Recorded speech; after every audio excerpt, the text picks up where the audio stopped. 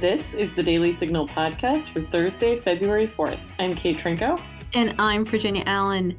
Freshman Congresswoman Beth Van Duyne became involved in politics in her home state of Texas years ago because she wanted to better her community. Now, as a member of Congress, Van Duyne says she's committed to continuing to listen to the needs of the American people and pursue real solutions to the issues we face as a nation. Van Duyne joins the podcast to discuss her key objectives as a new member of Congress. And don't forget, if you're enjoying this podcast, please be sure to leave a review or a 5-star rating on Apple Podcasts, and please encourage others to subscribe. Now, onto our top news.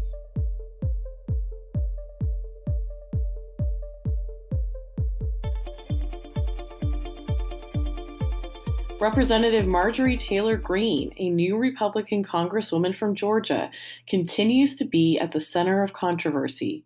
House Majority Leader Steny Hoyer announced on Wednesday that there will be a House vote today to remove Greene, who has come under fire for inflammatory statements, from her committee positions.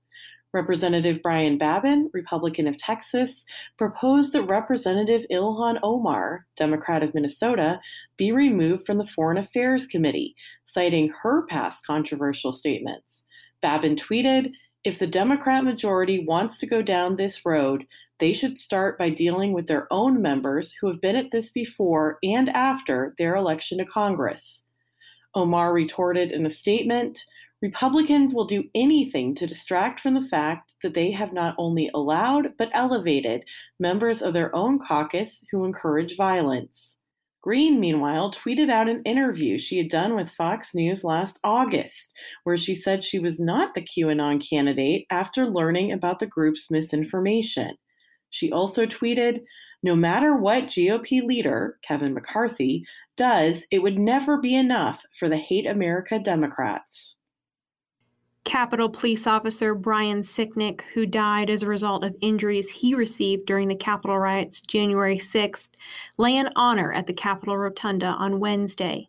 Sicknick's remains and an American flag rested in the center of the rotunda as lawmakers came to pay their respects to the fallen officer. House Speaker Nancy Pelosi, Democrat of California, and Senate Majority Leader Chuck Schumer, Democrat of New York, gave remarks at the Capitol ceremony honoring Sicknick. Schumer had this to say of the fallen officer per CBS News. "Talk to his colleagues, and they will tell you that Brian was a kind and humble man with profound inner strength, the quiet rock of his unit. They will tell you that Brian was dependable, never missed a radio call. They will tell you that he took great pride in his job, never more so than when he became a mountain bike officer on the First Responders Unit. And they will tell you that Brian wouldn't have liked this attention, and that if he were here, he'd be the first to puncture the somber moment with his sharp sense of humor. Brian was a peacekeeper who loved his dogs and his girlfriend Sandra and his family and the New Jersey Devils. He was caught in the wrong place at the wrong time and on a day when peace was shattered." Sicknick's remains will be buried at Arlington National Cemetery. Senator Rand Paul, Republican of Kentucky, had a series of questions for President Joe Biden's Education Secretary nominee, Miguel Cardona, about transgender students' participation in sports during a hearing Wednesday. In high school sports, students who were born biological males but now identify as female have roiled women's sports, including in Connecticut, where 2 such students trounced the born female competition in various races. Here's part of Paul and Cardona's conversation via C-SPAN. What do you think in general about boys running in girls' track meets like they've been doing in Connecticut? I think that it's critically important that education systems and educators respect the rights of all students, including students who are transgender, and that they are afforded the opportunities that every other student has to participate in extracurricular activity. Does it bother you that like the top 20% of boys running in track meets beat all of the girls in the state, and that it, would completely destroy girls' athletics. The girls are being pushed out. If they don't make the finals in the state meet, they don't get college scholarships, that it's really detrimental to girls' sports. Do you worry about having boys running girls' track meets? I recognize and appreciate the concerns and the frustrations that are expressed. As Commissioner of Education, have had conversations with families who have felt the way you just described it, and families of students who are transgender. So I understand that this is a challenge. I look forward to working with you and others to. Do you think it's fair to have boys running in the girls' track meet? I think it's appropriate I think it's the legal responsibility of schools to provide opportunities for students to participate in activities, and this includes students who are transgender. The Department of Justice has dropped an affirmative action lawsuit against Yale University, which was originally filed under the Trump administration. Last October, then Attorney General William Barr said of the reason for the lawsuit that Yale rejects scores of Asian American and white applicants each year based on their race. The Yale lawsuit came shortly after another affirmative action lawsuit against Harvard, in which lower courts ruled that Harvard is not guilty of discrimination in its admissions process. A spokesperson for the Department of Justice explained the decision to drop the Yale suit in a statement saying, "The department has dismissed its lawsuit in light of all available facts, circumstances, and legal developments, including the November 2020 decision by the U.S. Court of Appeals for the First Circuit rejecting a challenge to Harvard University's consideration of race in its admissions practices." Attorney Edward Blum, president of Students for Fair Admissions, said Wednesday that his organization plans to file a new lawsuit against Yale in the coming days. Now stay tuned for my conversation with freshman Representative Beth Van Dyne of Texas as we talk about why she chose to run for Congress and how she plans to advocate for conservative values on Capitol Hill.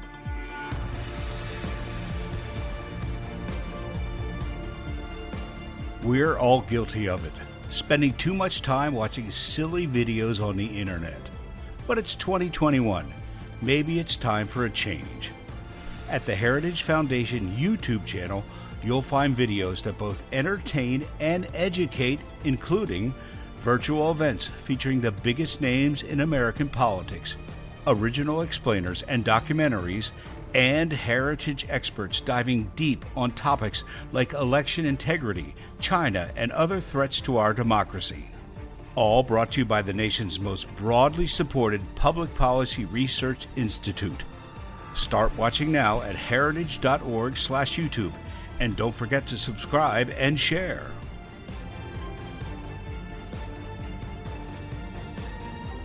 I am so pleased to be joined by Representative Beth Van Dyne of Texas. Congresswoman, welcome to the show. Thank you so much. I am very pleased to be here. It's been an interesting month, so glad to be here today. Yeah, well, we're very, very glad to have you. It has been a very interesting month, a very interesting beginning to your start in Congress. Congratulations. We're so excited to see that you are forging ahead. It's just wonderful to see leaders like yourself take on these positions in Congress. If you could just talk a little bit about how you originally got interested and involved in policy and politics, and then ultimately why you decided to run for Congress in 2020. That's kind of funny. You know, I got involved in politics, just by getting involved in my community. So, I grew up in an Air Force family. I was born in upstate New York, moved around. I went to Cornell undergrad, came down to Texas, got married, had kids. And when my first daughter was born, her first year, she had 9 surgeries. And we used to go to the park that was in the neighborhood, and she'd always have to cover her eye. And I asked if there's any way that we could get shade. And before I knew it, I was the chairman of our parks department. And, the chairman of the Parks Committee, and I got a bunch of the moms together, and we ended up raising several $100,000 and building a park. And that's just kind of how it started. We just taking one piece at a time. And then a few years after that, we had a zoning case that was going to affect our neighborhood and our community. And I got involved speaking with our council representative at the time. And he was not exactly what I would call professional or sensitive to what some of our issues were. So when the time came for him to be reelected, I was going to support anybody who was interested in running, but couldn't find it. So with a 2 and a 5-year-old in tow, I threw my name on the ballot, and I talked to 5 people, and I asked those 5 people for their support, and they give me 5 more people. I talked to those 5 people, and I asked for 5 more people. And even though I got outspent 8-1, won the election.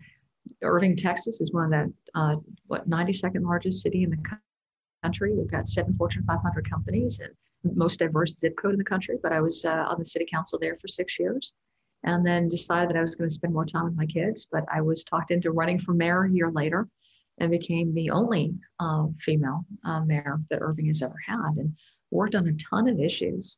Became very involved in the U.S. Conference of Mayors, and then when President Trump won, I was asked to join his administration, and I worked for Secretary Ben Carson for 2.5 years on issues affecting housing and sustainability, and making sure that people were breaking through poverty and generational wealth, and the ways of being able to achieve the American dream. So that's kind of what's brought me here today. So neat. I love that it really actually all started with your kids, that you saw, oh, we need shade in our parks because of, that's a need of my daughter. I mean, that's what kind of got you brought into the community. So whenever there was community issues, mine were the first phones that rang. And I think when you get involved in that and you are a public servant, people respect it, they identify it, and you're the first to be called. Busy people are the ones who get called when things need to happen. So it has been a privilege. It's been an honor to do it. Well, when you think about the America that you do want your kids to inherit, how does that affect the issues or the policies that you choose to support or advocate for? What we've really done is we've looked at what, my kids are both in college now, but when they graduate, I want them to be able to get a job. I want them to be able to buy a home and be in my community. And it's things like, are they healthy? What are the healthcare issues? And I have way too much experience on that side, dealing with a daughter, again, who had 9 surgeries, making sure that it's affordable, making sure that it's high quality, making sure that people have access. And I think it's those meat and potato issues that people want you to work on in government and in Congress. Transportation. When you get in your car, are you going to be stuck in traffic? Will you be able to fly places that you need to fly in a reasonable amount of time and be treated respectfully? Job opportunities is one. Opening up our economy and making sure that people have access to schools, and that their kids, we're not losing an entire generation, that are home and not being able to get together socially, which is so important. So I think it's really just looking at the meat and potato issues that affect people's daily lives, and having come from the local government.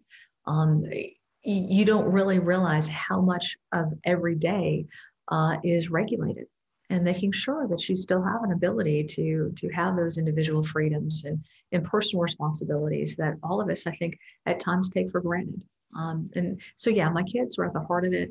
Every single vote I take, it's not just me looking in the mirror, but it's also, what are they going to think at the end of the day, and how is this going to look? So there's a lot of thought that goes into it, but I just want to make sure that we're leaving a better place for them. They're not going to be having so much debt over their heads that they don't get to experience a lot of the joys and successes, that we have. Well, and I think that is so critical to have that perspective coming from the local level. As you've talked about, you served on the Irving City Council as a representative, then you served as mayor of Irving. That's a really big deal to understand how at the local level those policies really do influence our day-to-day lives. I think that's something that the nation has experienced during COVID-19, is realizing, wow, my local leaders have a really huge impact, maybe a lot larger than I realized, on my day-to-day, on how I've lived my life. So how is that perspective really influencing now the way that you want to lead in Congress? I am anxious to be able to get together, a mayor's caucus, people who've worked at the local level, because a lot of these issues we force to be political and we force to be partisan, but they don't need to be. And I guess maybe I'm spoiled because as mayor, I didn't have a D or an R next to my name. And what I did find is the people that you're working with today, that you are fighting with on an issue, tomorrow they may be your deciding vote. So it's to concentrate more on the policies and less on the party, and more on the people and less on the politics. And that's what I have always focused. And, get up and wipe yourself off because you're going to have another fight tomorrow. Yeah. But I always told people they need to vote in local elections, and think carefully about who you're voting for and make sure that you're engaged in the process. Because, when I was mayor, my cell phone number was pretty much available to anybody. They knew where I shopped. They knew where I worked. They knew where my kids went to school. And those were conversations that you had to have. You're very accountable, to your community. And I think as Congress members, sometimes we might lose that.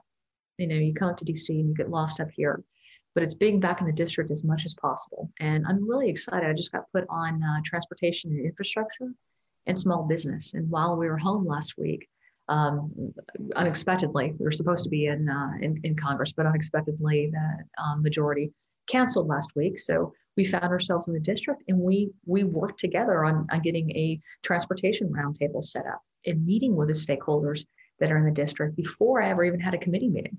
What's important to you? What do we need to work on? And I guess having had those relationships for over 20 years is really beneficial. It's all about the relationships. And the same thing with small business. We contacted the chambers that I've been engaged in a part of for the better part of 20 years. And we said, what are the small businesses that we should reach out to? And some of them I knew, some of them I didn't. But it's all about the relationships and building. And I think at a local level, you realize that because you live right there. And sometimes we tend to forget about that the farther up in government we go. So critical, those relationships. That does determine everything on so many levels. Now, I know one issue that you are personally really, really passionate about is the pro-life issue. Just last Friday, we had the March for Life, and you sent out a tweet just talking about how this is a deeply personal issue for you. Why is life something that you're so passionate about? I grew up in a medical family. My dad is an OBGYN. My mom was a nurse before she went to law school.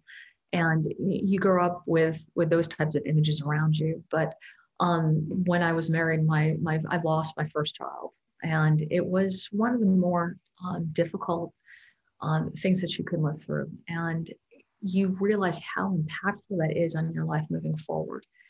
And we get into these conversations where sometimes it just doesn't seem like that's a value. And you never know how much that's going to affect you, how powerful that can be when you've lost a child. And sometimes it won't hit you till years later. And I don't think it's something that we can ever discuss lightly. So it is very personal to me. And I can look into other moms' faces, who've had children they've never gotten to hold, and tell them, it is a powerful issue. I mean, you think about how much of a miracle being able to give birth is. And I think it's something that we need to cherish. It's something that we need to respect. And it's something that we need to prioritize. And I have no problem at all, talking to others from the other side of the aisle who may disagree, and keeping it professional, but also being very passionate. Yeah, that's so important to have those conversations across the aisle. So you've mentioned some of the policies that you're really passionate about, interested in pursuing in your time in Congress. But if you would just share a little bit about what is at the top of your agenda list for these next 2 years. It changes. We are reacting to what's happening in our communities. And, one of the things that we're going to be looking at is voter integrity moving forward, and working with community leaders on ways of making sure that we are instilling in people that they have a trust in their vote, that one vote counts, that their voice counts. We're also looking at opening up the economy. I mean, we've just seen the last 10 months and what it's done to people's savings, people's businesses, folks that had put everything into a small business and have had it shuttered through no fault of their own. We need to make sure that we're getting people employed again, giving people job opportunities. We're working on healthcare, and in ways of making sure that people can afford it, but that it's personalized. It's not one size fits all government solutions. And also national security. I mean, obviously, we are looking at threats from China, from Iran, from North Korea, and we need to make sure that we are focused on and keeping us safe for the next generation.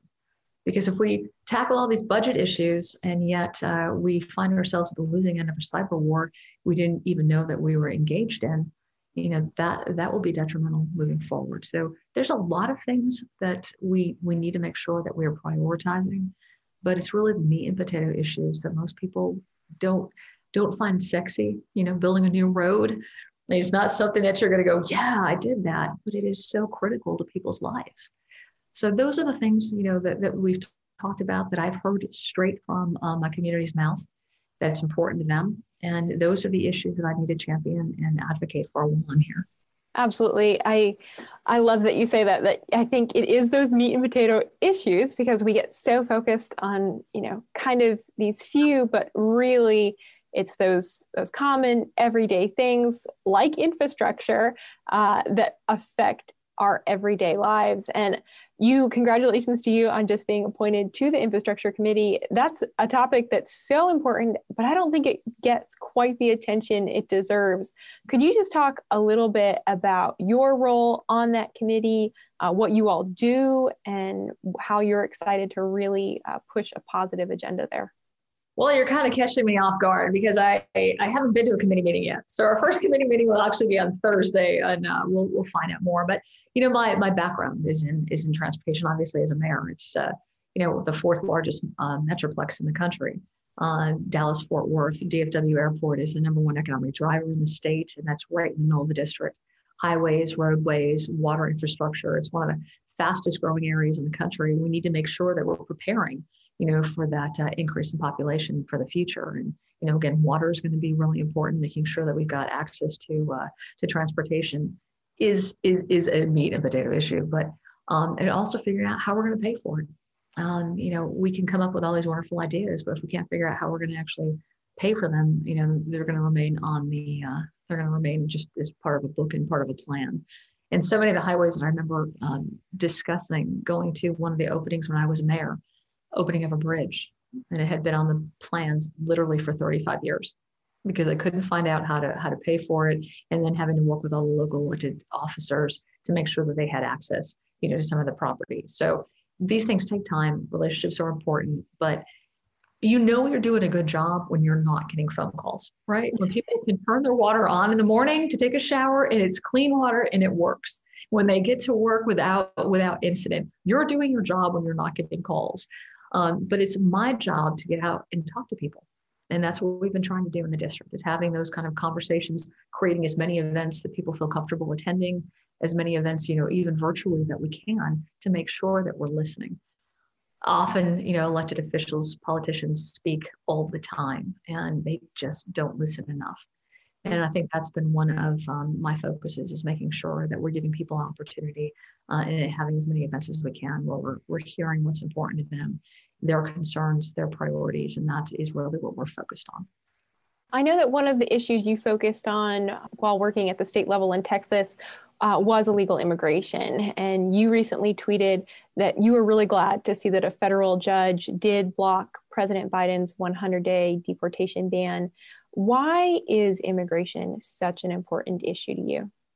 Again, living in the fourth largest metroplex in the country, I have seen the damage that happens in our streets, in our neighborhoods, in our schools, through drug cartels, through gangs, through sex trafficking and human trafficking. These are things that affect everyday Americans, and we can act like they don't exist because it's politically expedient to say we're going to do one thing. But if you look at the actual incidents of people who've been victims of unsensitive, irresponsible border patrol, it's bad.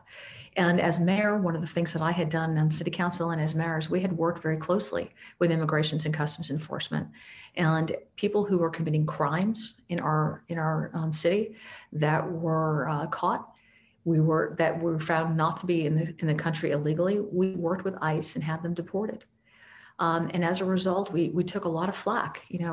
Politically, people came after us and they called us all sorts of labels. But what we did notice was almost immediately, our crime rate in our city dropped. It plummeted. For 9 years, we had the lowest crime rate in our city's history. We became the 5th safest city in the country. And far from people not wanting to live there because of the labels that people like New York Times and CNN were throwing at us, we found that we had the largest economic growth period in our city's history and more population growth than we'd ever seen before. People want to live in safe communities. They want to live where they feel comfortable that their kids can go to school and focus on getting an education and come home. And that's what we need to, think about what we're doing. And the idea that we're just going to announce we're not going to be enforcing our laws, I think is opening up a pathway that's very dangerous in the future. And while I want to work with a new administration, I've been very vocal on that. I am also not going to shy away from being critical of policies that they have that are dangerous for our future. You have been very vocal about wanting to work across party lines, wanting to work with President Joe Biden. You actually sent a letter to the president on Inauguration Day saying, let's work together where we can. And we've heard President Biden talk a lot about unity and bring that message of unity to the American people. But when it comes to action, it feels like there's a disconnection there. And for example, we have this $1.9 trillion COVID spending bill that the president has put forth that really has not gained support from Republicans. What are your thoughts on the spending bill? Well, I think talk is cheap, and saying that you want to work and then not allowing people to even have a voice at the table is not unifying, and it's definitely not working across the aisle. When the Keystone Pipeline came down, canceling that, I live in Texas, and you think about all the energy jobs that are created from that, and immediately the destruction that that's going to have on our economy, on people's lives. The $1.9 trillion, yes, we need to have a package to help the small businesses and other folks around the country that have been damaged by no fault of their own. But that needs to be targeted to those people who need it the most. It needs to be temporary. These are not long-term plans that we're putting forward, because hopefully once this vaccine is out to more people, that we're going to start to see a short term on this. But it also needs to be timely. And you think about how many months that we've already lost just fighting politics, sticking things in a bill that have nothing to do with helping, those folks at home, those small businesses, those working families that need it. And I think, people can take advantage of a situation. That's what I've seen. I really want to work with this administration. I want to work with people across the aisle, but we need to all be at the same table. You had 10 senators who went over to the White House and tried to work on a bill, and not one dime was changed from the plan. So you had the voice that, hey, we want to work, but you know what, we're not going to compromise at all. And that to me is not working in good faith. And I hope, I'm optimistic that as we move down the road, that we will have opportunities to partner, but I have not seen it yet. Now, certainly hope the same, that there will be those areas of partnership, that we'll see that increasingly, and that those words of unity will turn into action. You have been vocal about the fact that, you're not going to shy away from pushing back against those really radical far left agenda items, things put forward by members of the squad and so forth. Talk a little bit about that, just how, you are going to really hold your ground as a conservative woman in Congress. I was the only woman that was on the city council when I was mayor. You have to have a loud voice. Nobody pushes you to run for these things. All of us fought to be able to get here, and as a result, we have to be accountable. We have to be responsible. We need to be strong. We need to be that voice in Congress for the hundreds of thousands of people that we represent. And if you're not willing to do that, you're in the wrong job. But you also have to realize that no matter what you do, you're going to be criticized, right?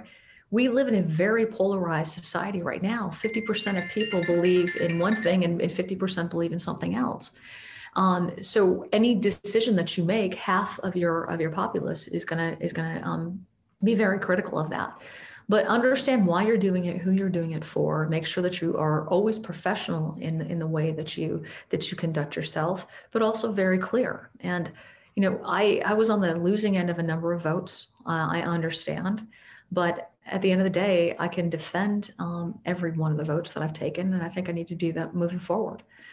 We are not always going to be on the same side. Even our party is going to have disagreements, but let's be respectful to one another. Let's support one another and make sure that we're doing what's best for our district and for our country. And I think that's what people expect, and that's what I'm here to perform. Congresswoman, thank you for your time today. Thank you for your leadership. You are really setting such an amazing example for so many individuals across the country, just how to lead well and how to lead from a place of really holding your principles, your morals, your values. So thank you so much for your time today. We so appreciate it. Absolutely. I appreciate it. And anytime you guys want me on, just let me know. Thank you so much. And that'll do it for today's episode. Thanks for listening to the Daily Signal podcast. You can find the Daily Signal podcast on Google Play, Apple Podcasts, Spotify, and iHeartRadio. Please be sure to leave us a review and a 5-star rating on Apple Podcasts and encourage others to subscribe. Thanks again for listening, and we'll be back with you all tomorrow. The Daily Signal podcast is brought to you by more than 500,000 members of the Heritage Foundation. It is executive produced by Kate Trinko and Rachel Del Giudice. Sound design by Lauren Evans, Mark Guiney, and John Popp. For more information, visit dailysignal.com.